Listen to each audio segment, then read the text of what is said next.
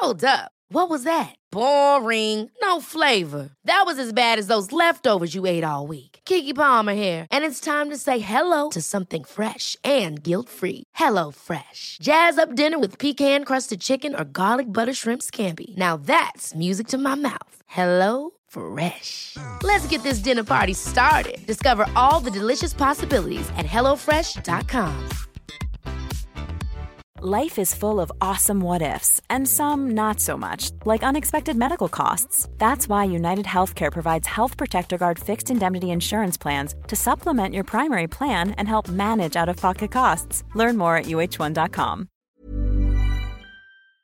Hälsosnack produceras av hälsocoacherna Lotta Lagerqvist och Victoria Carinci i samarbete med läkarkliniken FunMed. FunMed arbetar med precisionshälsa och funktionsmedicin.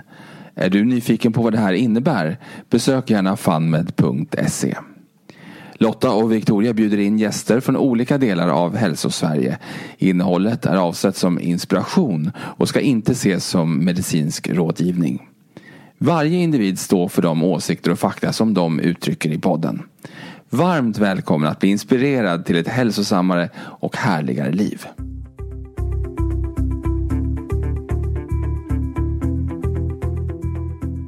Hej och välkommen till Hälsosnack.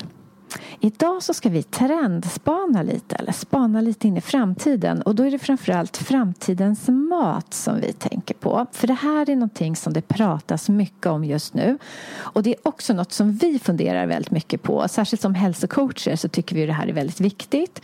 Och något som verkligen engagerar oss. Vi funderar ju mycket på frågor som vad är mat, varför äter vi och så framförallt vad ger den oss för näring. Och det här är ju också något som bekymrar oss. För när vi i det här samhällsklimatet så är det många som är omedvetna om det här. Ja, men precis. Jag tänker på ett inslag som jag såg på Rapport det var i mitten av oktober. Då var det en reporter som var ute och träffade bland annat investerare, entreprenörer som berättade om hur hett det här området att investera i labbproducerat kött var. Det var som ett nytt Klondike typ. Här kan vi tjäna pengar. Ja, och då fick den här, jag kommer inte ihåg om han var investerare eller entreprenör eller liksom, det är väl kanske både och. Han berättade ju om alla fördelar med det här och det var ju det var liksom undertonen var ju att men det är ju självklart att vi måste äta mindre kött, men vad ska vi äta istället? Och då är ju labbproducerat kött en fin lösning på problemet liksom. Och sen så stannade reportern folk på gatan på stan och frågade för den här entreprenören berättade om att men nu har man ju kunnat tagit fram labbproducerat kött som till konsistensen liknar riktigt kött och till smaken och så vidare. Och så gick reportern ut på gatan då och frågade vanligt folk vad de tyckte om det här. Och då var det någon kvinna som svarade att men man äter ju odlad fisk, så varför skulle du inte kunna äta kött som är odlad i ett labb? Och så länge smaken och konsistensen var bra så såg hon inga liksom problem med det. Och de frågade flera som var inne på samma spår. Och i slutet av reportaget så sa reportern att det här låter ju nästan för bra för att vara sant. Var är haken? Ja, då sa ju entreprenören och investeraren här att haken är väl att det är fortfarande väldigt dyrt med labbproducerat kött.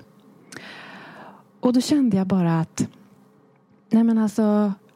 här har man ju totalt missat den enskilt absolut viktigaste parametern när det kommer till maten vi äter.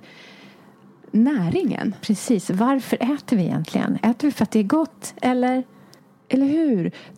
Det är ju liksom att den liksom enskilt största anledningen till att vi människor ska äta någonting överhuvudtaget. Det är ju för att kroppen behöver näringsämnen. Och jag minns att jag var på ett sånt här food tech meetup-event för flera år sedan. Och då var det också, jag vet inte om det var kanske 4-5 år sedan eller någonting. Och då var det också flera sådana här entreprenörer med labbproducerat kött som presenterade sina kommande produkter typ. Och även där var det ju bara, det lyste totalt med sin frånvaro, näringsaspekten av den här produkten, livsmedelsprodukten. Så det är väl det som känns så bekymmersamt, att den aspekten känns som att den har försvunnit ur samhällsdebatten. Det handlar bara om att det handlar om miljön, det handlar om att vi måste minska köttmängden vi äter, vad ska vi äta istället, och vad det nu är på något sätt ganska bortkopplat från att det ska ersätta näringen ju. Ja, men det är helt sjukt. Och sen så på samma kanal på SVT så har de ju en dokumentär om processad mat. Hur det påverkar våra kroppar och hur det påverkar barn, hur det påverkar hjärnan, påverkar metabolismen. Man börjar ju mer och mer förstå att det är den processade maten som är ett av de största problemen. Egentligen så behöver det inte vara så stor skillnad om man äter mycket fett, mycket kolhydrater och så, bara det är ren och hel mat. Det är inte där problemet är. Det är mindre skillnader. Men den processade maten, och här nu så är snacket att men vi ska äta all mat. Alltså vår bas i maten, proteinet. Och vi kan ju gå in lite på det också, varför proteinet är så viktigt. Det ska vi äta liksom konstgjort. Ja, så snacka om processat. Eller hur?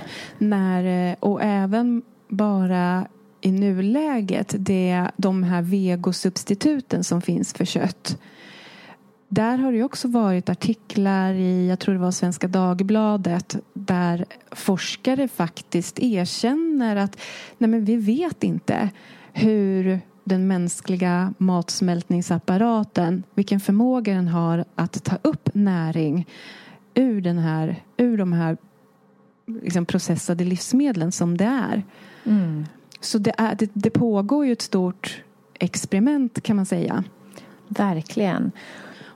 Och det här bekymrar ju oss mycket, eftersom, som du sa inledningsvis, vi är hälsocoacher. Ett av våra absolut viktigaste verktyg, det är ju kosten. Och vi ser varje dag hur otroligt viktigt, effektivt, basalt liksom. Alltså, näringen, maten vi äter har ju en sån otroligt stor påverkan på hur vi mår. Det är ju det vi jobbar med hela tiden. För att det är liksom grunden i hela hälsan. Jag vet inte, liksom, det är så många polletter som ska trilla ner. Men liksom, vad vi än gör här på FunMed då, där vi jobbar, det är ju att få till matsmältningsapparaten så man kan ta upp näringen optimalt. För det är det som är grunden och roten till väldigt mycket ohälsa. Liksom. Och då att inte ha tillgång till ens mat som ger den här näringen, det skrämmer ju oss. Eller hur? Och det är ju inget kontroversiellt i att maten vi äter behöver innehålla alla de näringsämnen som alla de olika system i kroppen faktiskt behöver. Så långt tror jag alla är med på noterna. Men sen någonstans i samhällsdebatten, i det stora hela, så är det som att det glöms lite bort. Eller om de tar det bara för givet. För att man tänker protein är protein. Ja, och också så handlar det ganska mycket om att men bara man blir mätt eller bara det smakar gott. Det känns också som att det är de två stora puckarna man tänker på ju när man pratar om mat. Dels att det bara måste smaka gott. Alla måste bara äta god mat hela tiden. Och att det handlar om att bli mätt. Det är väldigt mycket bukfyllemat. Eller hur? Och mycket av den här, att det har lett fram till det här, det är ju dels att kött har blivit målat som att det är ohälsosamt. Det ger cancer och övervikt och allt möjligt, diabetes. Väldigt mycket har blivit utmålat att det är köttets fel, som vi vet nu med forskning. Vi kommer inte gå in på den forskningen, den finns. Och det har nyligen kommit ut ytterligare studier som visar nej, kött ger inte cancer. Så att där har vi en aspekt. Sen har vi också miljöaspekten, att köttet har då blivit utmålat att vara den största klimatboven. Och det där har jag aldrig riktigt fattat. Och jag är ju uppvuxen på landet. Jag hade en kohage på baksidan av vi bodde i ett litet samhälle på landet som var omgivet av gårdar. Så vi hade en kohage på baksidan. Så ibland rymde de, stod på vår gräsmatta. Så att, vi lekte ofta i den där kohagen. Så jag kunde inte relatera. Hur kan de där kossorna vara liksom problemet på någonting? Det har jag inte heller riktigt fattat. Men att det har ändå blivit så att köttet är... Och är köttet då både dåligt för hälsan och för miljön? Ja, men då är det ju självklart. Då ska man inte äta kött. Det är så klart. Om man tror på det så är det ju så här inga konstigheter. Men vi vet ju att det stämmer ju inte. Nej, men eller hur? Jag har ju varit vegan. Så att jag har väldigt lätt för att ändå sätta mig in i hur man faktiskt kan tänka och tro, och att det känns väldigt logiskt. Men som jag har berättat tidigare många gånger i podden så fungerade ju inte veganismen för mig, och det har ju blivit tydligt nu sen jag gav upp det, att det inte funkar för alls många egentligen. Nu senast så var det ju Yoga Girl som har kommit ut och pratat väldigt mycket om känslorna kring att vara vegan, identifiera sig med det, men att faktiskt inse att det inte stöttar ens hälsa. Och jag tycker att jag lyssnade på hennes podcastavsnitt där hon berättade om det här. Det var ju en otroligt stark berättelse. Ja, verkligen. Och jag som aldrig har varit vegan, det var väldigt bra för mig att förstå lite hur man tänker i den situationen och hur starkt det sitter. Det har jag inte riktigt förstått. Ja, men eller hur? Och för mig då så var jag ju då tvungen att liksom omvärdera kosten jag åt. Men det blev också väldigt viktigt att läsa på om och ta reda på mer om det här med miljöaspekten också. För om det nu var så att jag var tvungen att för min hälsa skulle äta animaliskt protein, hur kunde jag då göra det med gott samvete?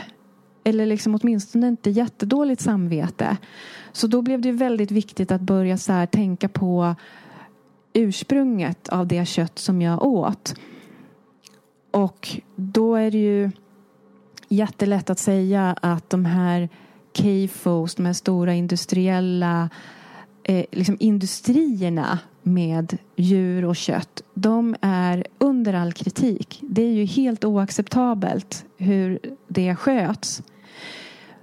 Men det var ju så glädjande då när man började researcha lite och vi hittade regenerativt lantbruk och vi hittade liksom andra sätt att göra det här på. Så att, och också det här man brukar säga, it's not the cow, it's the how. Ja, för det handlar om hur man gör det. Inte att det är korna eller djuren i sig som är grundproblemet. Nej, men precis. Utan det är ju den stora industrin runt omkring det.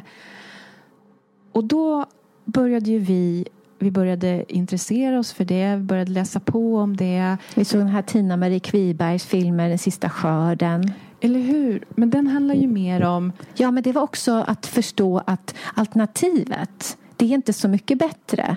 Att bara för att något är växtbaserat så var ju inte det bra. Alltså, dagens konventionella jordbruk förstör ju vår jord. Ja, men eller hur? Det är ju också en väldigt viktig pusselbit. För att om vi nu inte skulle äta kött, och det är fel på köttproduktionen om man säger. Och vi alla ska äta mer av soja, vete och majs och de liksom commodity livsmedelsvarorna. Och så ser man då, ja, men hur produceras de? Det är de här monokulturerna som år efter år, liksom decennier, samma gröda på samma plats, som totalt urlakar jorden, som behöver massa bekämpningsmedel och fertilizers. Jag kommer aldrig ihåg vad det heter på gödning. Gödsel. Nej, inte gödsel, va? Gödningsmedel. Ja, precis. Gödsel är det vi ska ha. Det är det vi ska ha. Ja, och då var ju Tina-Marie Kvibergs dokumentär Sista skörden, som förut i alla fall fanns på SVT. Jag tror inte den gör det längre. Nej, vi har ju en podd med henne. Ja. I ett avsnitt. Så är det också så att men det här är ju inte... Det här, varför tycker man att det här är eftersträvansvärt? Det här är ju bara degenererande också. Mm. Och då kändes det ju helt fantastiskt när vi insåg hur korna och andra djur faktiskt kan vara en del i att bygga starka, produktiva ekosystem och bara vara en nyckel till att faktiskt förbättra miljön och samtidigt omvandla gräs som vi människor inte kan äta till både kött och mjölk. Mm. Och att det till och med är någonting som är bättre än eko. För det är någonting vi har köpt mycket. Vi har köpt eko. För då giftminimerar man åtminstone. Men det är fortfarande i någon mån ett konventionellt jordbruk. Medan regenerativt jordbruk eller lantbruk är liksom 2.0. Det är liksom nya tankar.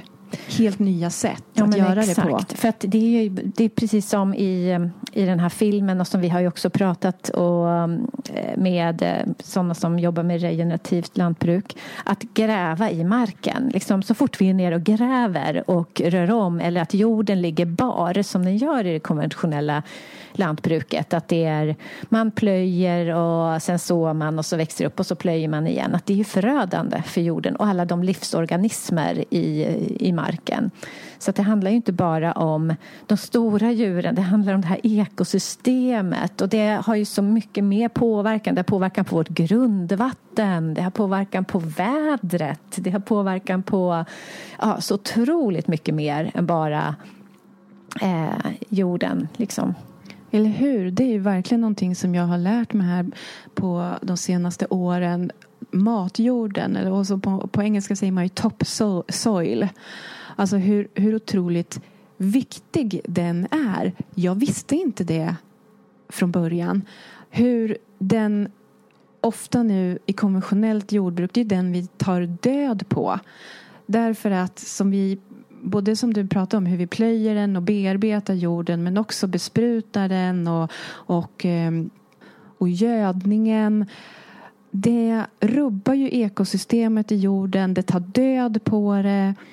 Och när det här enormt artrika ekosystemet av liksom små maskar och insekter och kryp och bakterier och svampar och allt möjligt som bara, det är som ett helt universum i jorden. När det dör, det är då alla problemen kommer. Dels att det inte finns någon näring i grödorna som vi odlar där och sen ska äta. Det finns inte de här vitaminerna och mineralerna som vi ju så mycket behöver, och som Tina-Marie tog upp i sin dokumentär också. Men också att den där jorden inte fungerar som den ska. Så den kan inte ta åt sig vatten när det regnar, så det blir översvämningar. Och när det blir översvämningar så försvinner vatten och de gifterna som vi har i den där jorden ut i vattendragen och till sjöarna och fiskarna. Och också att jorden inte hålls kvar, för det finns liksom inga rötter som kan hålla kvar den här jorden. Så då blir det jorderosion, och det är ju också ett jättestort problem i världen. Och att koldioxiden, kolet inte binds på samma sätt. Eller hur? Så att det är ju verkligen, ju mer man lär sig, desto mer inser man att man inte kan, men man får ändå en större förståelse att gud, jag kunde ingenting innan. Och det är ju inte konstigt att det här inte kommer fram, för det här är ju oftast små lantbruk, det går liksom inte ihop med det här traditionella storskaliga produktionen. Och det här tycker jag också rent liksom hur samhället ser ut nu när vi är så sårbara med allt som händer i världen. Ska vi inte vara ännu mer, tänka lite mer småskaligt, lokalt, både för klimatet och för rent politiskt, att vi kan klara oss om det händer någonting, att vi inte är beroende av andra länder eller stora multinationella företag som ska vi sätta allt i händerna på dem. Ja, nu så finns det så mycket jag vill kommentera på det du sa här nu, Lotta. Det är så många olika delar. Jag tänker att det första jag vill säga, det är ju att föra in korna i den här ekvationen med jordhälsan. Därför att det man då gör inom regenerativt lantbruk, det är ju att härma naturen så mycket som möjligt. Och det gör man då genom att låta korna beta kort men intensivt på en plätt mark. Och där får de då beta gräset, de trampar, de kissar, de bajsar, de dreglar på marken. Och det är liksom helt gratis, kan man säga. Helt gratis. De bara äter gräset som växer där. Helt ansträngningslöst. Och sen så flyttar man dem efter några dagar. Man behöver inte säga till dem. De bara gör det. De bara gör det. Och sen så flyttar man dem till en ny plätt mark efter några dagar. Och så får de göra samma sak där. Och sen så håller man på så här. Så man liksom flyttar djuren med jämna mellanrum. För när de har varit på en plats och liksom intensivt bearbetat den då, bara genom att vara en ko och göra det kor gör bäst, så behöver marken vila där. Och när den där marken vilar, då finns det ju, alltså det finns ju livsutrymme för så många fler arter och organismer som kan leva i kobajset, i det här dreglet, och som får liksom chansen att få den mat och näring och livsutrymme helt enkelt som den behöver för att bli livskraftig. Och den får göra det i lite vila då. Och sen så är det först när den har återhämtat sig tillräckligt. Så det är det som de här regenerativa bönderna eller lantbrukarna är experter på, att faktiskt titta på marken och se när är det dags för korna att få komma tillbaka till den här plätten. Så att man inte överbetar. Ja, men det är lite som bufflarna, the buffaloes, eller vad heter det? Som vandrar över prärien eller slätten, vad det nu var i världen. Och så var det rovdjur, det var vargar eller lejon eller någonting som. Så att de höll ihop flocken, de stod aldrig stilla. Så att det var inte så att de betade sönder flera veckor på samma ställe. Utan de rörde sig över de här stora, enorma ytorna, miljontals betande djur. Som liksom skapar det här livet på savannen eller slätten eller prärien liksom. Och gjorde det möjligt för andra arter att finnas där. Men som är i princip borta nu. Ja. Så det är ju så fantastiskt att man har sett att hur det här systemet, det här nya tänket verkligen bygger ekosystem. Och som jag sa, ekologiskt är bra, men det här är ju ett helt nytt tänk. Och det här handlar ju om att inte bara liksom, att inte skada marken och jordarna med bekämpningsmedel och så som man minimerar när man kör eko. Utan det här handlar ju jättemycket om att återskapa och att förbättra jorden. Det är det som är på något sätt slutmålet. Att markerna ska bli bättre när vi lämnar dem än när vi kom. Och då produceras ändå mat utifrån det. Exakt. Hi, I'm Daniel, founder of Pretty Litter. Did you know cats tend to hide symptoms of sickness and pain? I learned this the hard way after losing my cat, Gingy. So I created Pretty Litter, a health monitoring litter that helps detect early signs of illness by changing colors, saving you money and potentially your cat's life. Pretty Litter is veterinarian developed, and it's the easiest way to keep tabs on your fur baby's health right at home. Go to prettylitter.com and use code ACAST for 20% off your first order and a free cat toy. Terms and conditions apply. See site for details. One size fits all seems like a good idea for clothes until you try them on. Same goes for healthcare. That's why United Healthcare offers flexible, budget-friendly coverage for medical, vision, dental, and more. Learn more at uh1.com. Det bästa näringen vi kan få. Ja, och vi pratar ju ofta om att vi ska äta lokalt. Och jag minns när vi intervjuade Märta Jansdotter från Gröna Gårdar. Så pratade hon mycket om att Sverige är ju ett väldigt bra... Vår natur, vår miljö är väldigt bra för just kor. Sen kan det se olika ut i olika delar av världen. Men här passar det väldigt bra med kor. Och de här betesmarkerna som kor kan beta på som faktiskt inte är åker. Det går inte att odla människomat på det. Ja, och så tänker jag också på den här dokumentären som vi såg ganska nyligen. Den här om insekterna.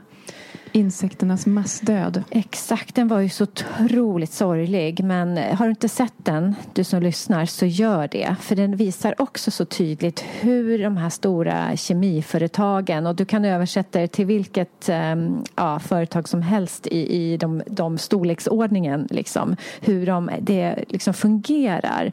Men att...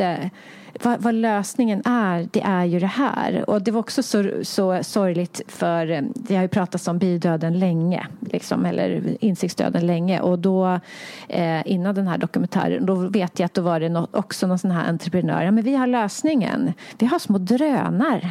Små bidrönare, alltså som små robotar som kan pollinera växterna. Och då tänker jag, herregud, har det gått så långt så att man tror att tekniken ska kunna ersätta bin? Liksom? Är det lösningen? Istället för att bara, okej, hur löser vi det här med bina? Nej, vi ska inte ha några jäkla små robotar som flyger omkring. Jag hoppas att det företaget inte fick så mycket investerare.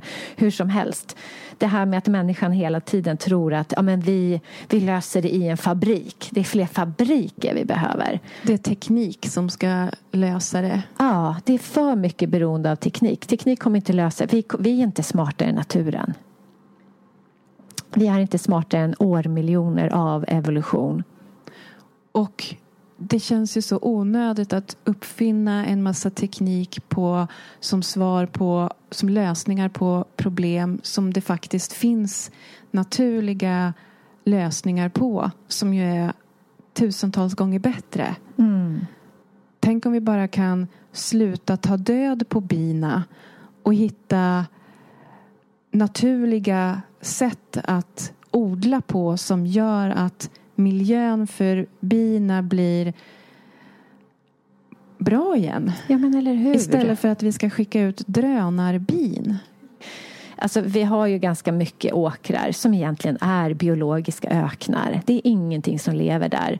Och jag tycker det är så sorgligt att se. För att man tänker att vi har så fin miljö här i Sverige. Nej, det är åkrar med biologiska, som sagt, inget som lever där. Sen så har vi skogsplantager eller trädplantager. Vi har inga riktiga skogar. Det har vi också pratat om i podden. Och det här är också en del av det. Att man kan ha djuren bland träden och ha ett varierat. Man kan ha grisar som bökar runt. Och det berättar ju Richard Perkins om hur vissa träd växte upp där som inte hade funnits på jättemånga år. Att det bidrar till den biologiska mångfalden. Så att det här går ju hand i hand. Det är bara det att det är inget stort multinationellt företag som kan tjäna massa pengar på det. Utan det är snarare småskaliga bönder eller människor som är självförsörjande. Liksom att det genererar inte stora vinster för någon. Nej, och det där har ju också blivit en så här ganska ny tanke för mig som jag känner så mycket för att jag menar, både du och jag har ju satsat på att köpa mycket ekologisk mat i butikerna i många, många år nu. Och jag har inte egentligen tänkt så mycket mer än så. Att så här, men eko, det vill man ju. Man vill rösta med plånboken och jag vill ha så lite gifter som det bara är möjligt. Det är det som jag satsar på. Till att nu börja känna att jag vill inte att maten jag äter, att maten som ju är så otroligt viktig för liv, mitt liv, min familjs liv, mina barns liv, att det ska komma från multinationella stora företag som inte bryr sig ett dugg om folks hälsa eller om miljön, utan vars enda uppgift är att tjäna pengar till aktieägare De vill ha så hållbar mat som möjligt, som håller länge på hyllan. Alltså hållbar i att det ja, fel hållbar. På fel hållbart sätt. Precis. Att det ska hålla så länge som möjligt där på butikshyllan utan att bli dåligt. Att det ska vara mat som folk gärna lätt överäter för att man ska vilja ha mer och mer. Vilja köpa det igen.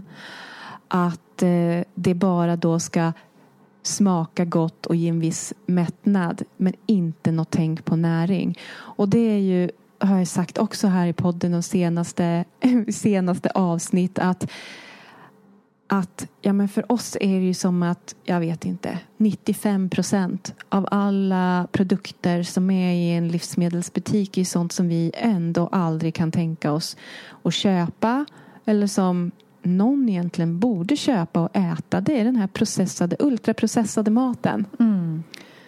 Utan det jag vill är ju att maten jag äter ska ha odlats eller produceras på ett sätt som är bra för djuren, är bra för jorden och är full av näring. Och gärna helst produceras med en viss medvetenhet och en känsla och en kärlek. Och det kommer vi bara få om vi köper maten direkt från bönderna. Nej, och det har ju blivit så också. Det är ju, jag känner att jag vill mindre och mindre handla i de här vanliga livsmedelsaffärerna. Alltså, nu har jag ju tack vare dig fått kontakt med en jättebra bonde som har ägg. Vi köper köttet också till största del direkt från en producent av djur. Och äter inte lika mycket grönsaker längre för att det lockar inte att köpa de här grönsakerna i grönsaksdisken som har blivit producerade utomlands och transporterade hit, och de är odlade i näringslösning. Även om det står eko på dem så känns det inte lika roligt. Nej, jag handlar ju mycket grönsaker från rekoringen.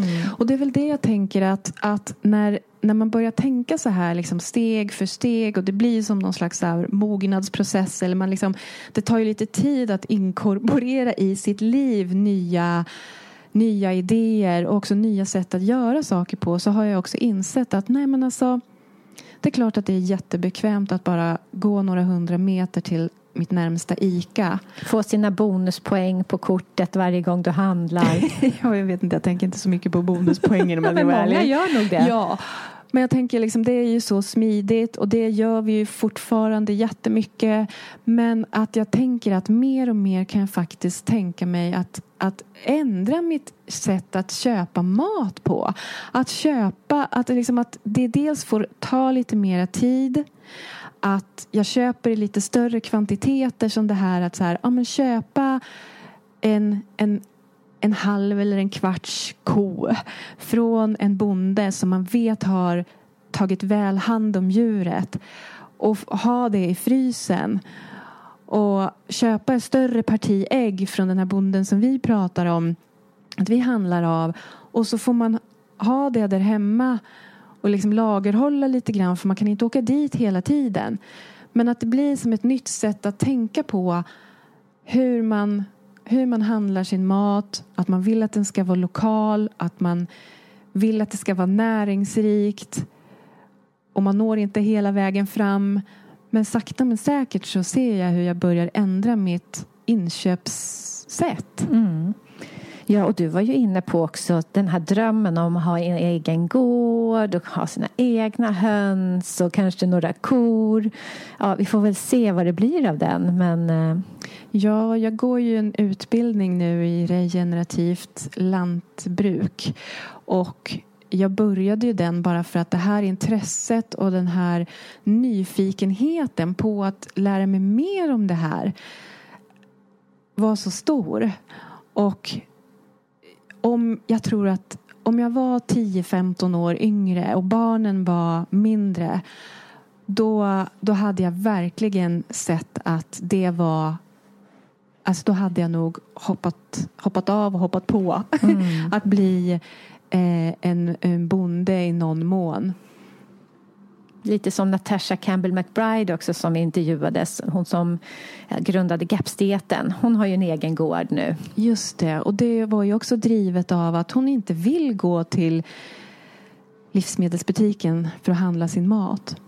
Och det är ju det som det var ju Richard Perkins som planterade den idén hos mig första gången när han pratade om det här med att runt en stad så ska det finnas som en krans av lokala livsmedelsproducenter, småskaliga bönder, hantverkare, liksom mathantverkare som förser staden med det just den här staden behöver. Jag kan tänka mig att gå ännu längre. Behöver vi stora städer? Kan vi inte göra dem lite mindre och så bor fler människor ute i små byar runt om?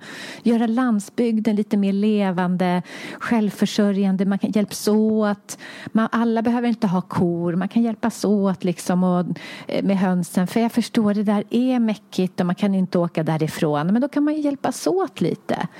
Eller hur? Det är min vision, min, utopi. Now we're talking, Lotta. Nu ska vi ändra hela, hela samhällsstrukturen. Ja, och nu kanske jag blir lite, nu kanske är någon som blir provocerad. Men alltså, jag tänker så här, och jag har ingen lösning på hur det ska bli så här. Men det här är min lilla vision, för att vi har bara en jord. Och vi kommer inte, alltså nu är det väldigt ojämlikt. Många har väldigt mycket och vissa, eller väldigt många om man säger så i världen, har väldigt, väldigt lite. Men om man då tänker så här att man skulle fördela det här lite mer jämnt och att vi bara tar det vi behöver och att vi delar på vissa saker. Vi har lite mer gemensamma utrymmen. Och nu tänker säkert många kommunism här. Nej, men det här är inte det, utan jag tänker mer cirkulär ekonomi där alla får precis det de behöver, men varken mer eller mindre. Vi behöver inte roffa åt oss, för vi är fortfarande på den här jorden som är rund, mitt ute i en rymd med ingenting. Liksom. Så att det är så här, ja, vi är en och samma. Liksom. Men att då får man bo så här, man gör så lite invasivt i naturen som möjligt. Vi bevarar våra skogar, vi producerar det vi behöver, varken mer eller mindre. Ja, du hör, det är ju en utopi. Men man måste ju få drömma. Jag tycker inte att du behöver kalla det utopi. Man kan väl kalla det ett drömscenario. Ja, det kan man kalla.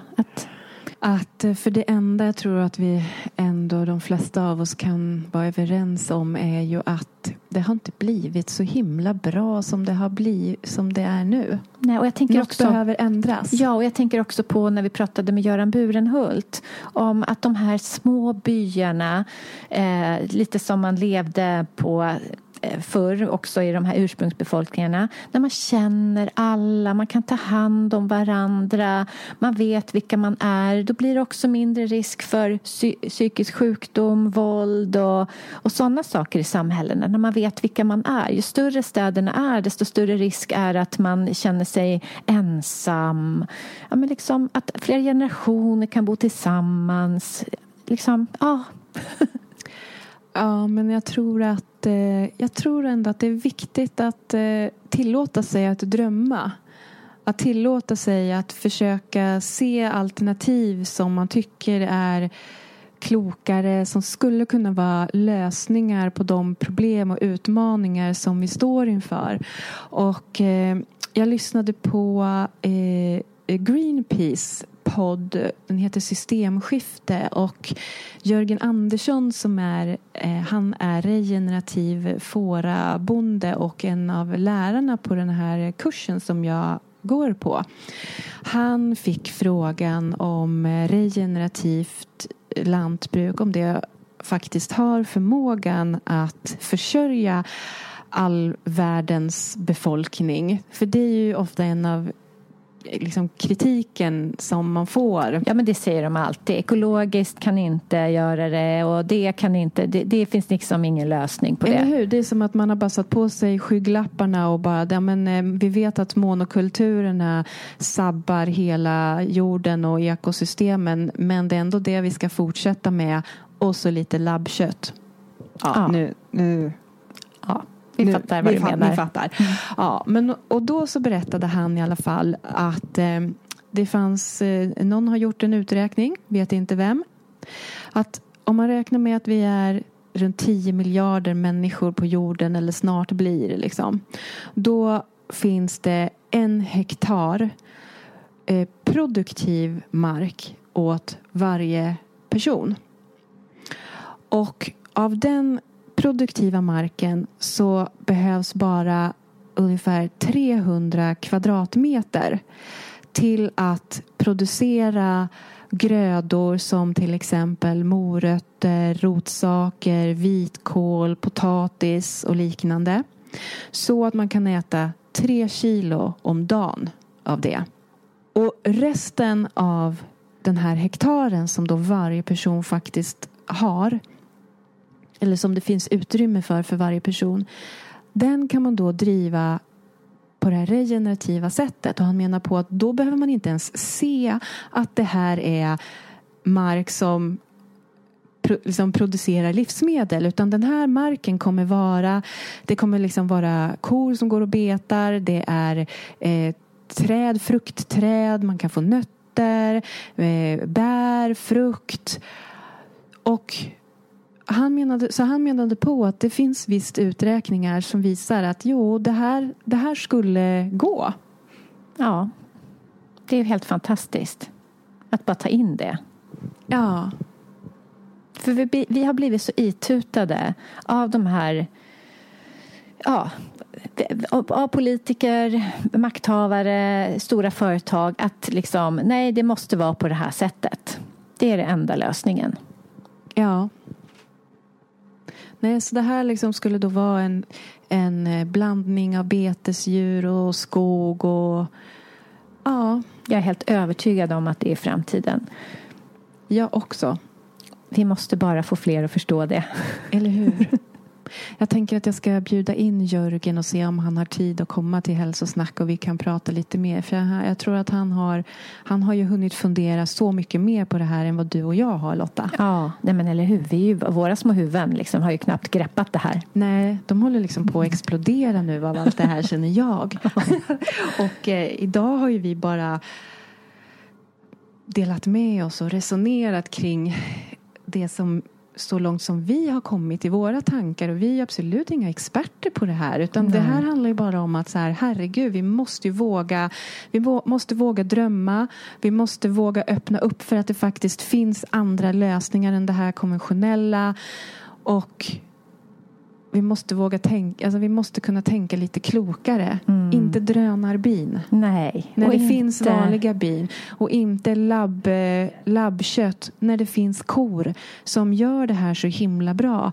Att liksom kan ta hand om betesmarkerna, kan vara fulla av fotosyntes som binder koldioxiden, som göder det här enorma ekosystemet i jorden, och korna går där och betar och gör det kor är bäst på, och därmed producerar både kött och mjölk till människor, och som blir mycket mer hälsosammare, som mår bättre, som behöver mindre sjukvård. Och det pratade vi ju med Reso nyligen om, att sjukvården, hur mycket släpper inte det ut? Liksom, vilken miljöbov är inte det med alla engångsartiklar och energi som det drar? Så att bara den besparingen är ju, och där menar vi verkligen, bra mat ger friskare människor, så är det bara.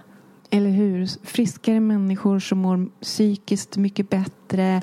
Som kan ta bättre, kloka beslut. Ja, Victoria, det här är ju så spännande, så viktigt och något som vi brinner för. Så att vi kommer definitivt återkomma med olika aspekter av det här. För det här är så himla centralt. Det är liksom, det här är grunden i allt. Liksom jorden. Och jag vet när vi gick på vår första coachutbildning, så var det en föreläsare där som pratade om att det är jorden som är hälsa. Och det är ju verkligen det. Det är som cirkeln har slutits. För då fattar jag inte riktigt vad de menar. Nej. Inte på den här nivån i alla fall. Men det är liksom, man kommer inte runt det. Vi är ett och samma. Och så att det vi blir, det är baserat på vad jorden är liksom. Den näringen som finns där är den näringen som vi får i oss i slutändan. Och vi vill inte ha massa gifter där. Nej, det vill vi inte. Men jag tänker att det skulle vara så spännande att få reda på vad du som lyssnar tänker kring det här. Vi kommer ju lägga upp på vårt Instagram-konto ett hälsosnack med Lotta och Victoria om det här avsnittet såklart. Och du får jättegärna gå in och kommentera där.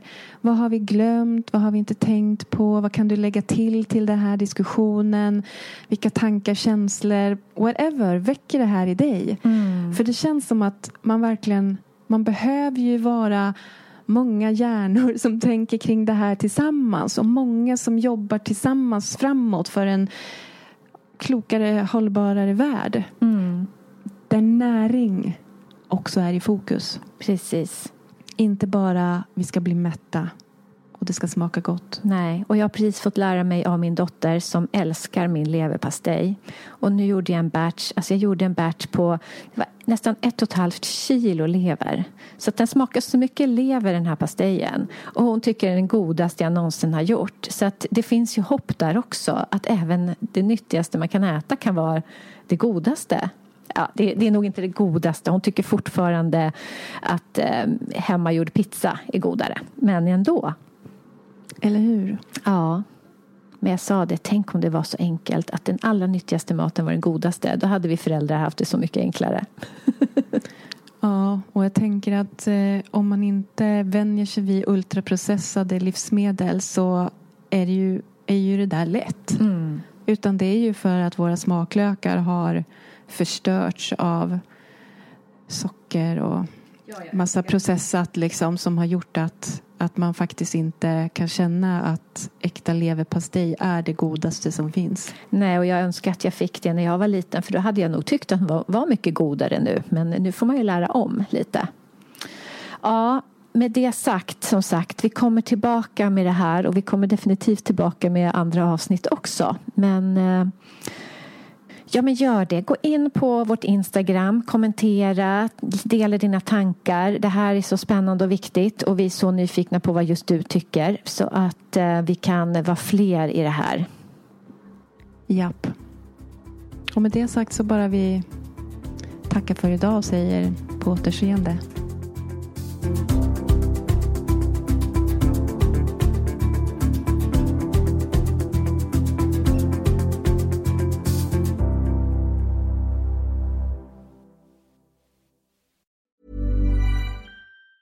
Mom deserves the best, and there's no better place to shop for Mother's Day than Whole Foods Market. They're your destination for unbeatable savings, from premium gifts to show-stopping flowers and irresistible desserts. Start by saving 33% with Prime on all body care and candles. Then get a 15-stem bunch of tulips for just $9.99 each with Prime. Round out Mom's menu with festive rosé, irresistible berry chantilly cake, and more special treats. Come celebrate Mother's Day at Whole Foods Market. Ever catch yourself eating the same flavorless dinner 3 days in a row?